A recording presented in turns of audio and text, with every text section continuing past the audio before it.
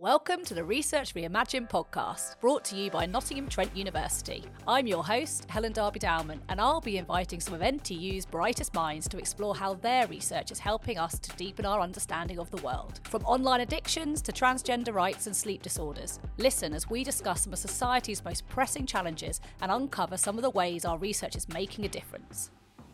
We're at a pivotal moment in women's sport. 356 million people tuned in to the Women's Euro final last year. With higher television ratings, there comes greater attendance at women's sports games and greater media coverage. Not only that, but more and more brands are investing in teams as sponsorship deals across women's sport have increased 20% year on year. Of course, this is promising to report, but how level is the playing field in reality for women and girls in sport compared to the men's games? Netflix UK recently launched a new powerful documentary entitled Game On, The Unstoppable Rise of Women's Sport. The film addresses the controversial issues and myths that have prevented gender equality in sport, why things are now changing, and what the future holds. Directed by women's sport activist Sue Anstice, MBE, the documentary features candid interviews with some of the world's most successful sports stars, alongside key sporting moments from events including the UEFA Women's Euros and the Rugby World Cup. Also providing expert commentary is Dr. Ali Boaz, lecturer in the sociology of sport here at Nottingham Trent University, who we're excited to be joined by in this episode of the podcast. Ali has extensively researched the world of women's sport, and I'm going to be talking to her today about her appearance in the documentary. And as the Women's FIFA World Cup is starting today, I'll also be asking her about the current picture in women's professional football and how we can keep up the momentum that we've seen over the past few years in women's sport. Ali, thanks so much for joining us today. Thanks for having me, Ellen. So let's start with telling us a little bit about how you got involved with the documentary. Yeah, really exciting to be involved in the documentary, actually. So I connected with Sue via the Women's Sport Collective and through kind of social media networks. And she got in touch with me prior to writing her book of the same name, actually. So able to sort of work with her on that and kind of provide some support in terms of sharing kind of academic ideas, I guess, which helped her in crafting that book. And then she got in touch and said, hoping to create a documentary of the same name, would you like to be involved? And I said yes, and now there's a documentary on Netflix, so really cool to be part of that process. So what was it like actually filming and meeting Sue and also filming on campus? Yeah, really, really cool to be involved. So the PR team and the NTU sport team actually were really useful in providing kind of access to facilities and making sure we had different options. I had no idea what would be required for filming a documentary, so just kind of ad hoc spoke to the NTU sport team and told them, documentary on women's sport, can we have some space? And then, yeah, Sue came up with the director, a guy called Jack, and then we spent a couple of hours on campus talking all things women's sport, which was really cool. Sue is absolutely lovely, so it's great to be able to kind of connect with her and talk about some of the stuff we're both really passionate about. And then I'm assuming you've watched it. I have watched it, yeah. And how was that, looking at yourself and being involved in that sort of style of documentary? Is something you'd done before, or? So I had been involved in a documentary before on a smaller scale. So that was a couple of years ago. So I had already seen myself kind of on TV and found that all very weird. This was slightly bigger scale, and Sue had told me some of the people that were involved in it, but I think watching the documentary and seeing some really, really significant women in sport, so Claire Boulding, Denise Lewis, etc., that was almost a bit of a moment where I was like, wow, this is going to be a really powerful documentary and very exciting to be part of that story, I guess. Although it doesn't take away the slight first time watching yourself on TV cringe worrying about what you've said, but no, very cool. Yeah, I mean, I really enjoyed watching it.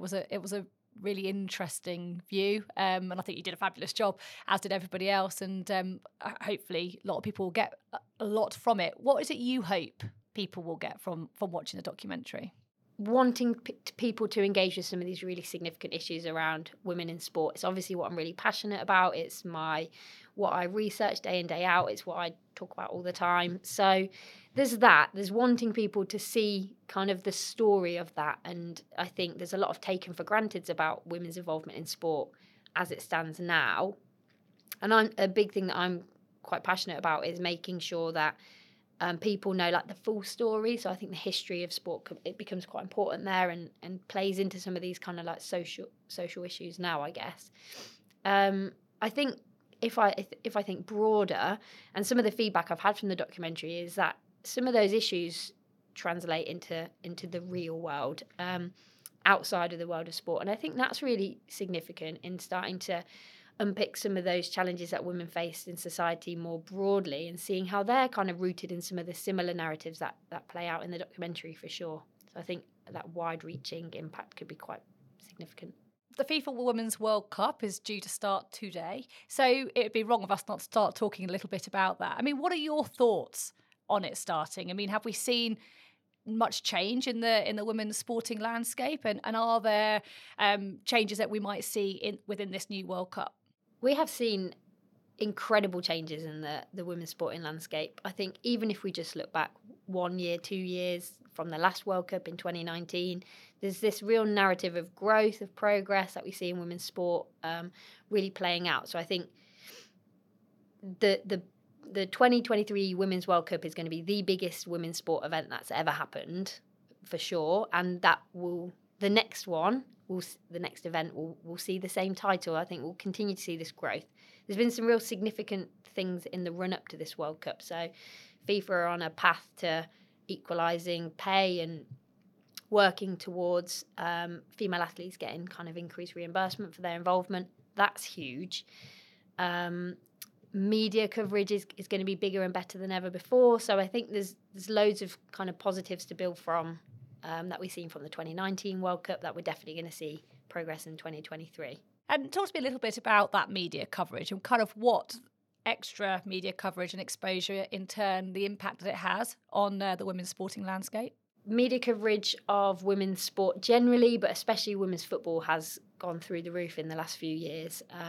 There's been lots of research that's documented that growth, specifically research that's been funded by the Women's Sports Trust has really highlighted the importance of that growth. And the knock-on effect of that growth, if we stick within the realm of sport, has seen increased sponsorship opportunities, increased business opportunities for women in sport, increased opportunity to work in the world of women's sport, more jobs, etc. So there's been a real impact within sport that we've seen that goes hand in hand with that media growth, and then again that kind of cycles around. So then we see increased performances because there's more staff and more time dedicated and a better pathway to performance. So then the TV companies want to cover it more, and so on. So we see how that grows. I think the growth of media coverage of women's sport, again, similar to some of those ideas from the documentary, can have a real positive impact on not just girls in sport. So we've got the creation of role models and the visibility of women doing these activities for girls watching that on TV is huge, and not something I had growing up, for sure. And I think that's something that's really special, that kind of girls of today can see those career opportunities in sport.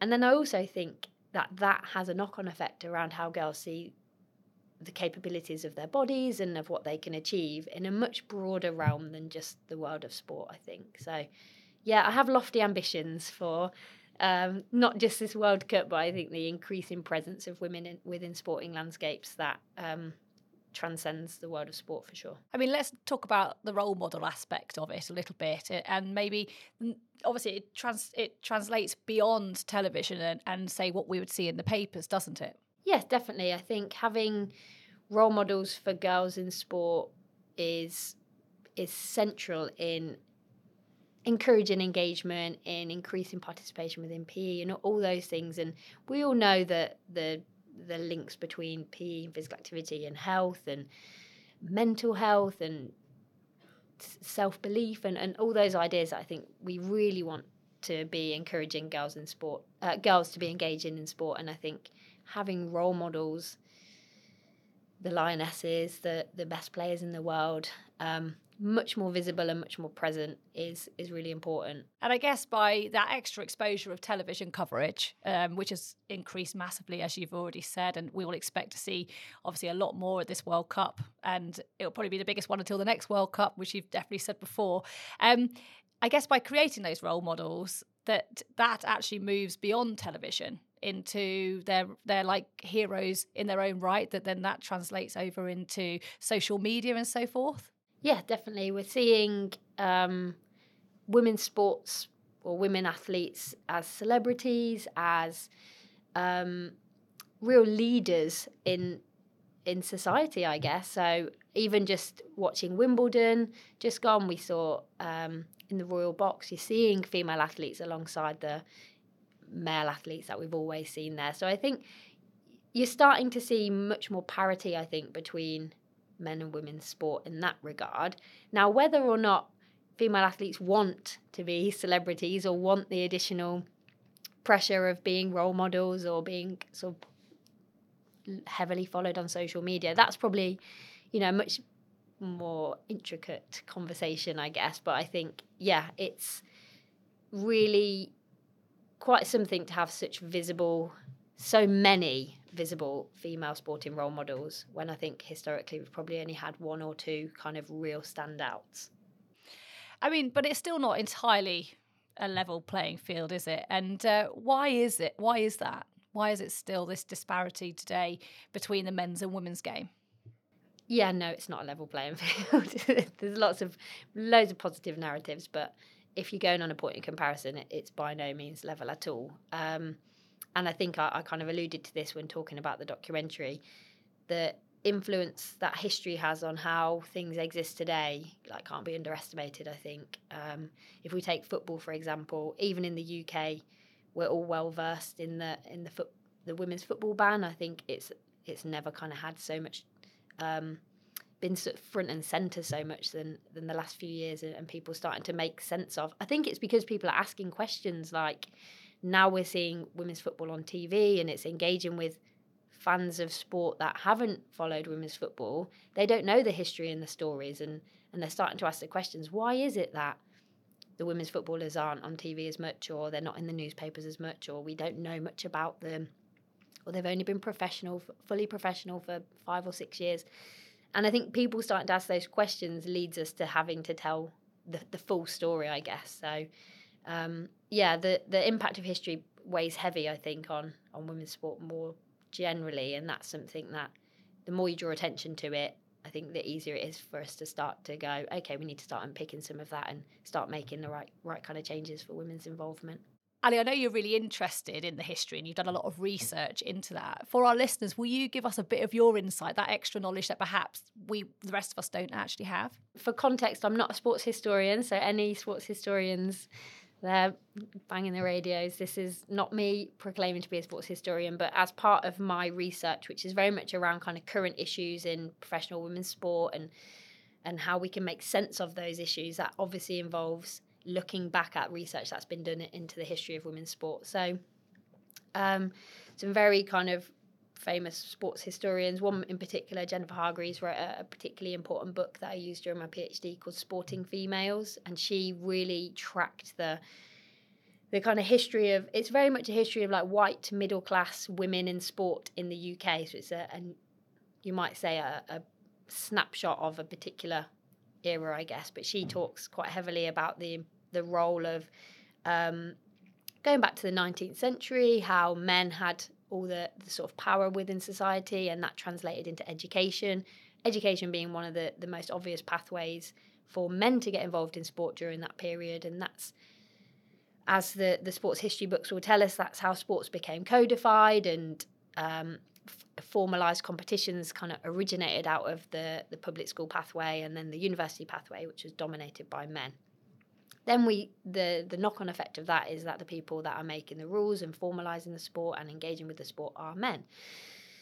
Now, a significant moment for women in sport has been the interwar years, so 1914 to 1918. Lots of men in the UK go off and fight in the First World War, and women then take their place in the kind of munitions factories, etc.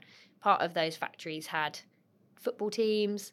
Women took part in those football teams.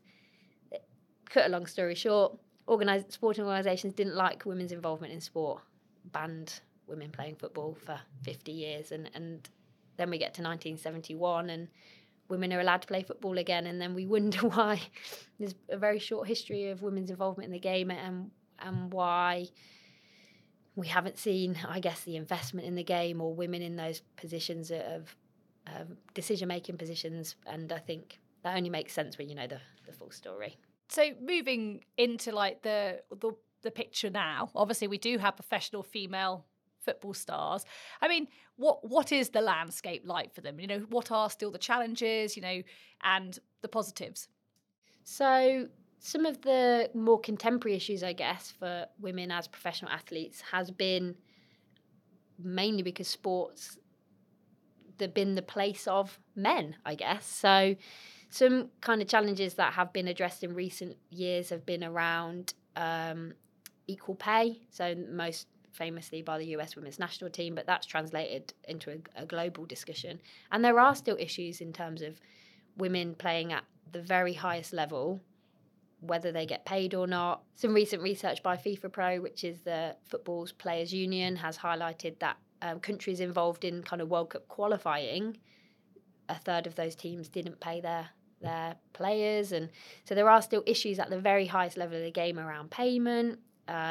And then kind of issues related to contract regulations. So maternity, that's been a recent addition, I guess, into the contracts of female athletes who play full-time and play professionally, that had been, I guess, overlooked. And it's not something that women in working in other industries have had to navigate, I guess, in the 21st century. So, yeah, definitely still challenges for women working in professional sport. I mean, does the ownership and management of football and women's sport in general affect its success?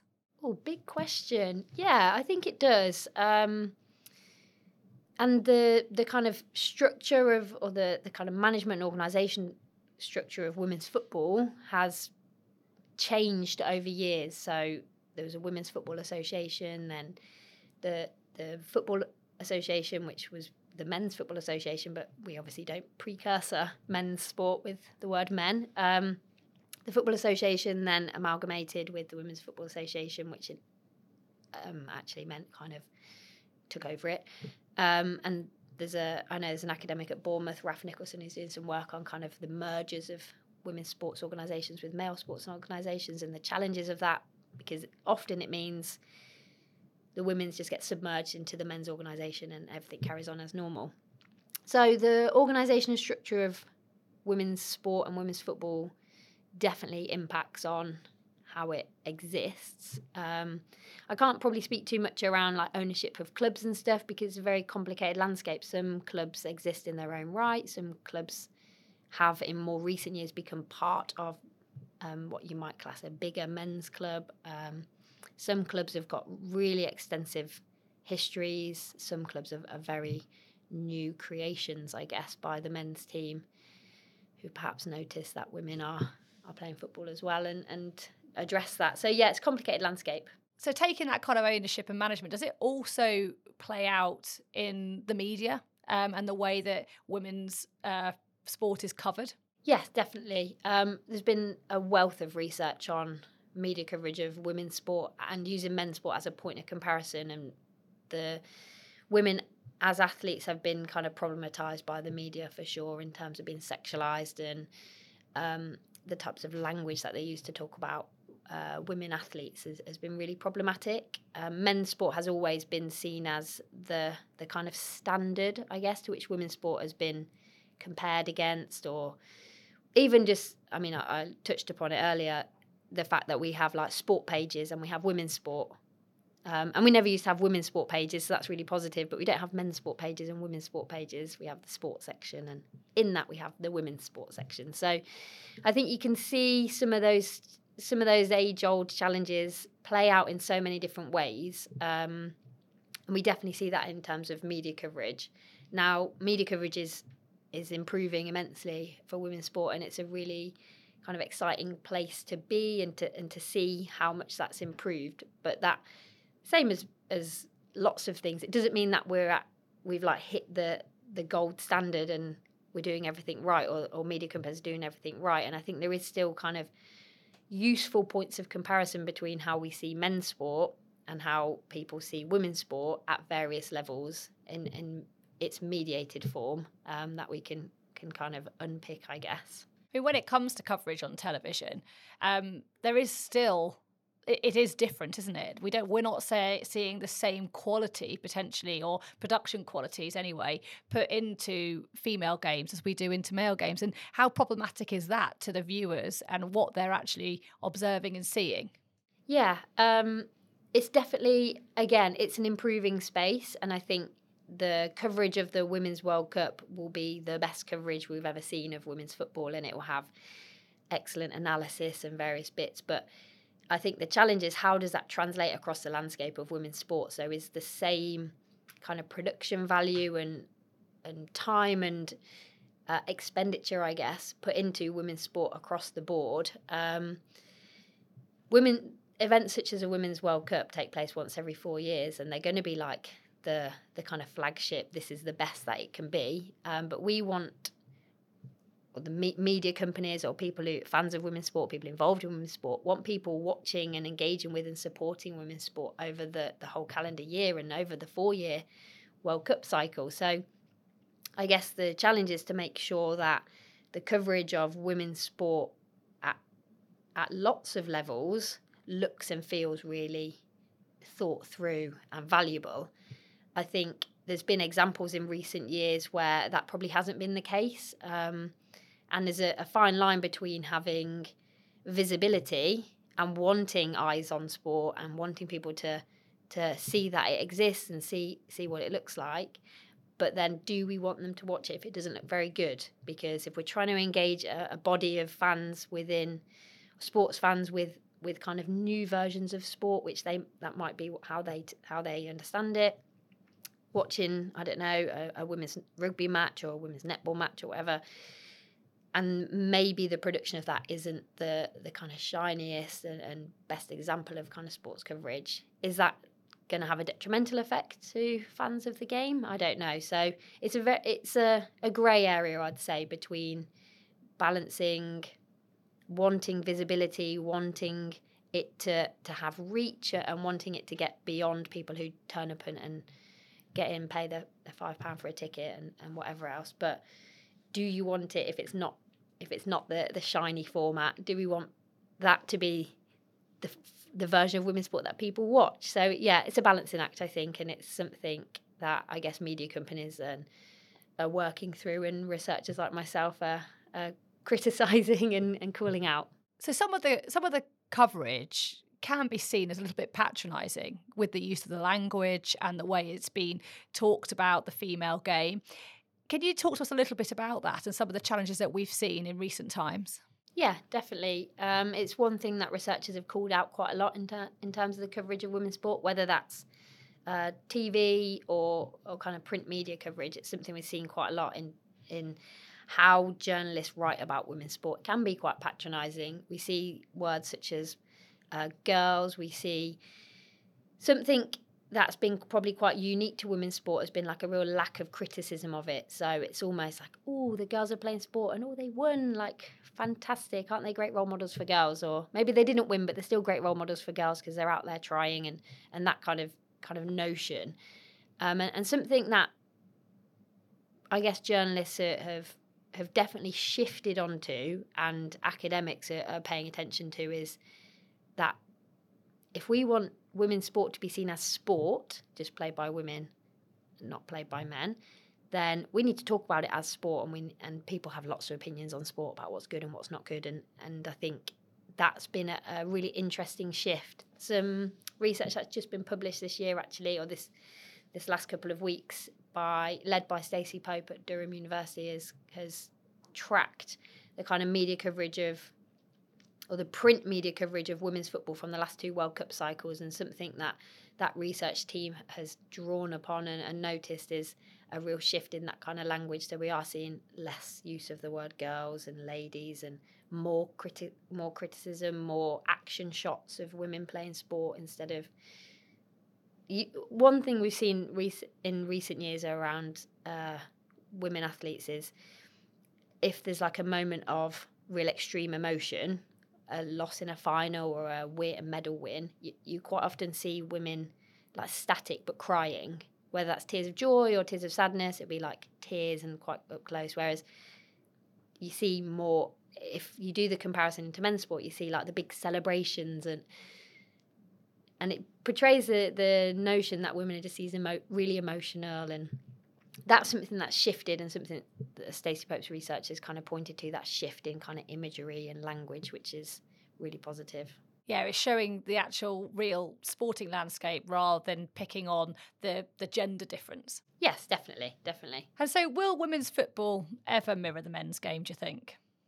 And another question, I suppose, to that, to add on to it is, and actually, do we want it to? Do you know what? It's a big point of contention, I think, from people working in the sports world, people writing about it. There's always been a pressure on female athletes to do things differently. So there's the expectation that if you go and watch a women's football match, they'll stay behind and talk to the fans. We never have that expectation of male players, but we expect it of female players. And the more people go to games, and the more games that they have, and the more that they're on TV, and the more they become celebrities, that expectation becomes harder for them to manage. So we're probably going to start to see a point where the players don't stay behind after a game for hours, signing every single little girl's football shirt, because at the minute that might be at a WSL game, that might be a couple of thousand. One day that's going to be 20,000. So how long can the girls stay and sign shirts for? And then you're going to see the discussions, oh, wow, they've lost touch with the fans, and just like the male players, you don't have access to them. But should we have access to them anyway? They're just really good at football doing their job. And I think there's a real, I guess, grey area, as I've said, around lots of things to do with women's sport, around what our expectations are of female athletes, what women's sport looks like now and the direction it's going. We only have men's sport to follow, I guess. So the challenge for women's sport is, how do we do things differently, and what bits do we want to do differently? And we definitely do want to do bits differently, for sure. And there are some real pioneers in the world of women's sport that are kind of pushing for that to be the case. But then we're also, on the other hand, we're pushing for things that, because we want what the men have got. So we do want equal pay, and we do want equal conditions, and we do want equal media coverage. So, yeah, I definitely think that we don't want to mirror men's sport. I think it's really hard to not mirror men's sport, because that's the only example we can follow. But it does give those working in women's sport a useful touch point to go, okay, well, if we're going to make these changes or make this progress, maybe it needs to look slightly different to what we've seen before. So a grey answer for a grey area, I guess. I find it quite interesting as well. You do see this criticism of men's sport occasionally with, the women just do it so brilliantly. We wish we could see this, particularly with the football, isn't it? With that, I mean, just flipping the question a little bit, as in, is that fair? Good question. Probably not. I think they're worlds apart. Elite level men's football, Premier League, is in a different stratosphere to elite level women's football. So it's a really difficult position to pitch them against each other. I think he's setting both sides up to fail, unfortunately, by doing that, because at the point we're at with women's football, they are those inspirational role models. Now, I think we can be, on the one hand, I buy into that. I think it's amazing that girls have got these role models, and role models that I never had, and all the rest of it. But what a pressure to place on a group of young women, 20, 30-something women, who just want to be really good at football, probably. And I'm sure they do want to inspire the next generation. And they openly say that. And they had the letter after the Euros about girls doing football in PE. But can we expect that of them? Probably not. In the same way we don't expect that of male athletes. But then we also have some incredible male athletes who use their platform for real social justice issues, Marcus Rashford being the most obvious. But then does that mean everyone else who's not Marcus Rashford is not doing a good job of using their... It's such I don't envy the elite athletes navigating the minefield of what do they chip in with, what do they not, how many autographs do they stay behind and sign, and those kind of things, when I think they just want to get on with stuff. I mean, one of the bits in the documentary was there was a conversation as well about the fact that obviously the Premier League, when it was created, made mistakes because it was new, and that actually we have the opportunity with women's football to actually learn from those mistakes. So that's probably quite important to acknowledge as well, that actually, you know, we've got, for women's sport, we want to achieve and get so many equal levels that we've got with the men, but actually there's a lot that can be learned and improved on. Yeah, there's lots that we can learn from, I guess, some of the challenges we've seen in men's sport, whether that's Premier League. I think men's elite rugby has given us some useful examples of maybe things that we don't want to do in women's sport. And I think relates, I guess, to what I was saying in terms of how important history is in understanding women's sport. I think we definitely have to take lessons from what we've seen in men's sport and their professionalisation processes and some of the challenges that they've had to navigate. I think even stuff that's kind of pertinent now, so probably with elite football, one of the big conversations is around gambling sponsors and some of the challenges around gambling within sport and the role that sport plays in promoting that. And I think that's maybe an interesting space where women's sport go, okay, well, actually, do you know what? We're not going to be part of that conversation. That's obviously a pie in the sky idea, and, you know, money talks as well. So it's maybe not a space where women's sport can push back on, but it gives useful examples, I guess, for organisations involved in women's sport to go, okay, well, where are we going to what path are we going to follow and where are we going to veer off? I think that's a useful point to learn from. So finally, what changes do you think we'll see, or what do we need to see? Something that I think is really important to the kind of landscape of women's sport is seeing more equal representation in positions of power. Something that I think is really important. I think lots of how culture works in organisations is top down, and it's easier to make changes from the top. So I think if organisations demonstrate that they value a diverse body of opinions, and this spans all kind of EDI conversations, I guess, but if they can make that statement at the top and that filter down, I think that's going to contribute to kind of cultural change. I think lots of where we're at within the world of women's sport is now looking at the small bits, I guess. So people who are new to following women's sport might go, okay, this is amazing because we're on the pathway to equal pay in football, and we've got women's sport on TV, and we've got women athletes, celebrities, and it's never been better. So now it's the small stuff. So like now we're realising that, there's never been women footballers with specially made boots before, and loads of female footballers actually wear kids' boots because men's football boots don't go as small as the average women's foot size. So now we're like, okay, well, we need to start looking at the technology involved in sport and how we understand women as athletes. So it's the smaller bits now, because we have made the big strides. Women are allowed to do sport, and women are doing it in their millions, and we are watching it on TV, and we don't think it's weird that it's on TV. So now it's like, what are the little kind of smaller moving parts, I guess.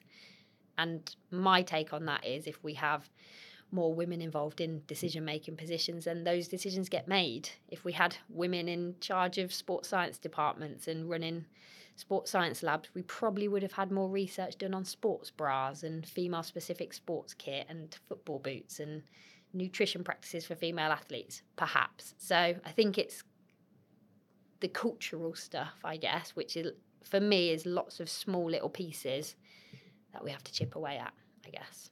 Ali, thanks so much for joining us today and giving us an insight into the world of women's sport beyond what we see in mainstream media. No, it's been really enjoyable. Thank you for having me. If you'd like to find out more about Ali's work, please have a look in the episode description. You've been listening to the Research Reimagined podcast by Nottingham Trent University. For all of the latest news from the research community at NTU, follow us on Twitter at NTU_research, or sign up to our research newsletter by visiting ntu.ac.uk/research. Thanks for listening.